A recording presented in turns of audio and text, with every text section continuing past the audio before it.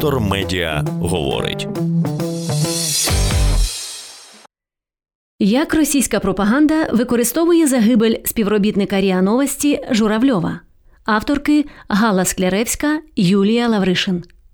У результаті масованої атаки пропагандистів вигідний для Росії меседж про вбивство журналіста касетними боєприпасами розійшовся світом. 22 липня в Запорізькій області був убитий співробітник РІА Новості Ростислав Журавльов. Пропагандисти намагаються переконати світ у тому, що його вбили прицільно, та вимагають реакції від міжнародних організацій. Російські медіа рясніють заголовками про те, що Україна вбила журналіста, а представники російської влади один за одним вимагають від міжнародної спільноти засудити вбивство.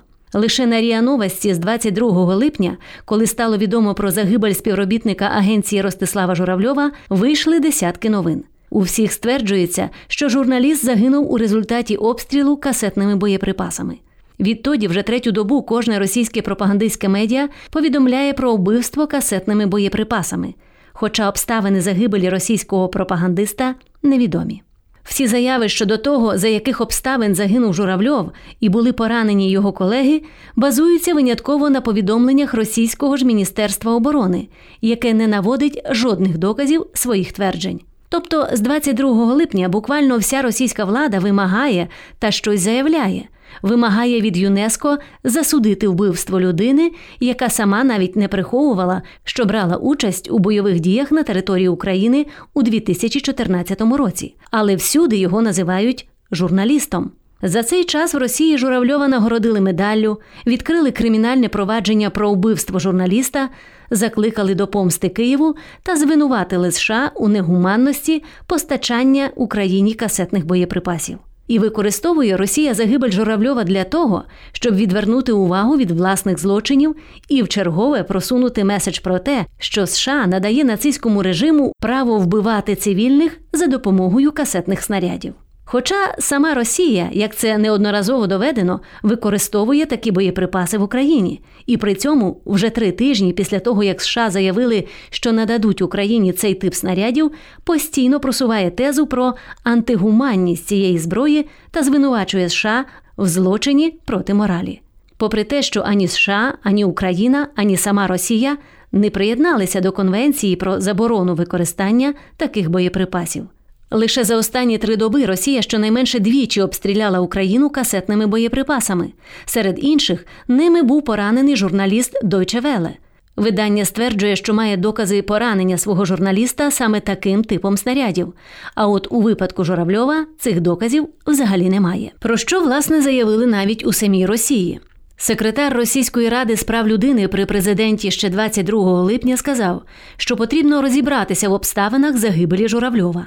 І навіть зазначив, що ситуація могла би бути передбачуваною. На Запорізькому напрямку йдуть запеклі бої. І 22-23 липня в області були інтенсивні артилерійські обстріли з обох боків. Але це чи не єдина заява, яку майже проігнорувала російська пропаганда. Численні, нічим не підкріплені заяви російської влади та пропаганди підхопили дружні до Росії країни. Міністр інформації Сирії рішуче засудив загибель Журавльова. Синдикат єгипетських журналістів, так само як і лівійських, також закликав провести розслідування загибелі пропагандиста. Улюбленці Росії французькі праві теж зробили свої заяви, і навіть іракські правозахисники заявили про порушення прав журналістів. Висловився і парламент Нікарагуа. Окремо слід зазначити, що Росія одразу ж почала вимагати реакції від ООН і ЮНЕСКО. І отримала їх. Генеральна директорка ЮНЕСКО Одрі Азуле висловила співчуття родичам загиблого. В ООН засудили будь-які напади на журналістів. Правда, в коментарі самій РІА Новості. А Росія також вимагає реакції від ОБСЄ. Але поки що заяви саме про Журавльова ОБСЄ не зробила. Як зазначимо, і більшість міжнародних організацій, коли в Україні гинули від російських обстрілів українські та іноземні журналісти. Наприклад, коли загинув український фіксер Богдан Бітік, ЮНЕСКО жодних заяв не зробила. Масована пропагандистська атака Росії має свої результати. Вигідний для Росії меседж про вбивство журналіста розійшовся світом. Іноземні медіа з посиланням на російську сторону пишуть, як українці цілеспрямовано вбили російських журналістів. І, мовляв, це було зроблено переданими Сполученими Штатами касетними боєприпасами. Наприклад, Reuters пише про це так. В Україні загинув російський військовий репортер, і 3 були поранені в результаті того, що Міністерство оборони назвало українською атакою із застосуванням касетних боєприпасів, що викликало обурення з боку Москви. Та додає, що касетні бомби опинилися в центрі уваги після того, як цього місяця Україна отримала їх зі Сполучених Штатів. І що вони у багатьох країнах заборонені, оскільки розлітаються осколками на великій території і можуть становити небезпеку для цивільного населення. Хоча й згадали, що днями в районі Бахмута під російським обстрілом, також касетними боєприпасами, поранень зазнав оператор Deutsche Welle Євген Шилко. При цьому в статті посилаються на речницю російського МЗС Марію Захарову, яка розказує про жорстоку розправу над російським журналістом. І те, що всю міру відповідальності розділяють і ті, хто постачав касетні боєприпаси своїм київським протеже. Щоправда, Reuters зазначає, що росіяни мовчать про те, що ООН уже неодноразово фіксувала використання росіянами касетних боєприпасів в Україні. Тим часом, пише також агентство, жодних коментарів із боку України щодо цього інциденту отримати не вдалося. Так само щедро позицію російської сторони транслює найвідоміше в арабському світі медіа Аль-Джазір. Воно посилається і на російські Міноборони та МЗС, і на саме пропагандистське російське РІА Новості, і навіть на губернатора Білгородської області Росії В'ячеслава Гладкова, який звинувачує Україну у використанні касетних боєприпасів ще й на території Росії. І знову, жодних коментарів із боку України щодо цього інциденту не було. Також про вбивство українцями російського журналіста Ростислава Журавльова написали американські газети, французька, німецька, індійські видання і європейське медіа Euronews. А Міжнародна федерація журналістів, поширюючи ті самі наративи, пішла ще далі і заявила, що приєднуються до своєї російської філії профспілки журналістів і працівників ЗМІ у закликах до швидкого розслідування смерті Журавльова. Більш виважено цю історію подали білоруське опозиційне медіа «Некста», яке у своєму твіттері назвало Журавльова пропагандистом. Російськомовне європейське медіа «Настоящее время», яке входить у структуру Радіо Свобода, та вказує, що Журавльов ще у 2014 році брав участь у анексії Криму та воював на Донбасі на боці Росії. А також британський таблоїд Daily Mail. Останній детальніше розказав і про пропагандистську роботу Журавльова, і про те, що росіяни самі неодноразово використовували касетні боєприпаси. Однобокість повідомлень про загибель Журавльова спричинена й тим, що заяв із цього приводу немає ані від Офісу президента, ані від Міністерства оборони. Щоправда, Центр стратегічної комунікації та інформаційної безпеки повідомив, що вважати російських воєнкорів журналістами не можна, оскільки вони є штатними бійцями інформаційного фронту, які мають нести відповідальність так само, як і інші російські злочинці. Також заяви щодо Журавльова зробили медійники. Зокрема, Інститут масової інформації вимагав не прирівнювати пропагандиста, який незаконно приїхав на окуповані території, до журналістів.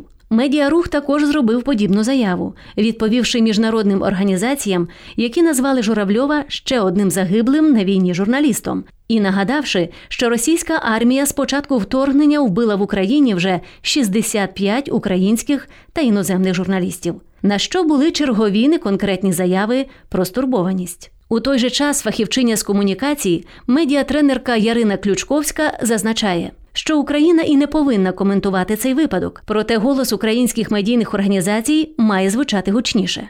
Що ж ми можемо коментувати, коли людина з цього боку пішла на війну і це її рішення? Офіційно, звичайно, немає чого коментувати. Інше питання, що журналісти Reuters та інших світових видань не знають, кому в Україні подзвонити за компетентним коментарем від журналістської спільноти, тому що в нас немає потужної та авторитетної організації чи асоціації, яка б заговорила від журналістів.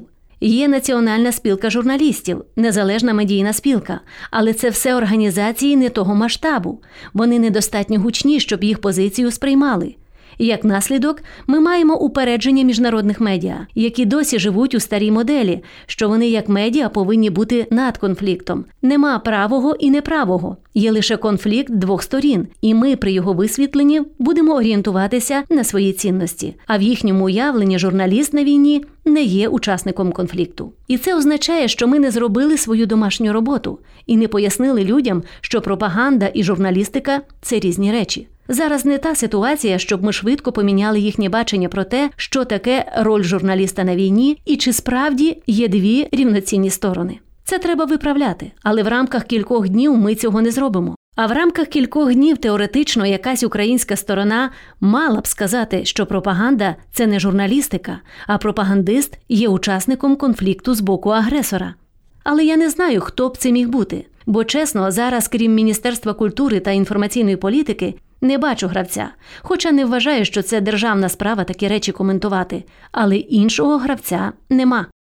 В західних країнах нема державного органу, який говорить від імені журналістської спільноти. У них уявлення, що держава може говорити від імені журналістів, не вписується в рамки їхнього бачення світу та своєї професії. Бо журналіст завжди є критиком влади. І не може влада говорити від його імені. Тому має бути якийсь гравець, який буде говорити від імені журналістської спільноти. Інститут масової інформації та медіарух про це говорили, але їх не почули. В Росії за медіа говорить держава, а ми такого не можемо собі дозволити, тому що ми називаємо себе демократичними і кажемо, що у нас вільні медіа. Загибель одного пропагандиста з російської сторони не є питання держави.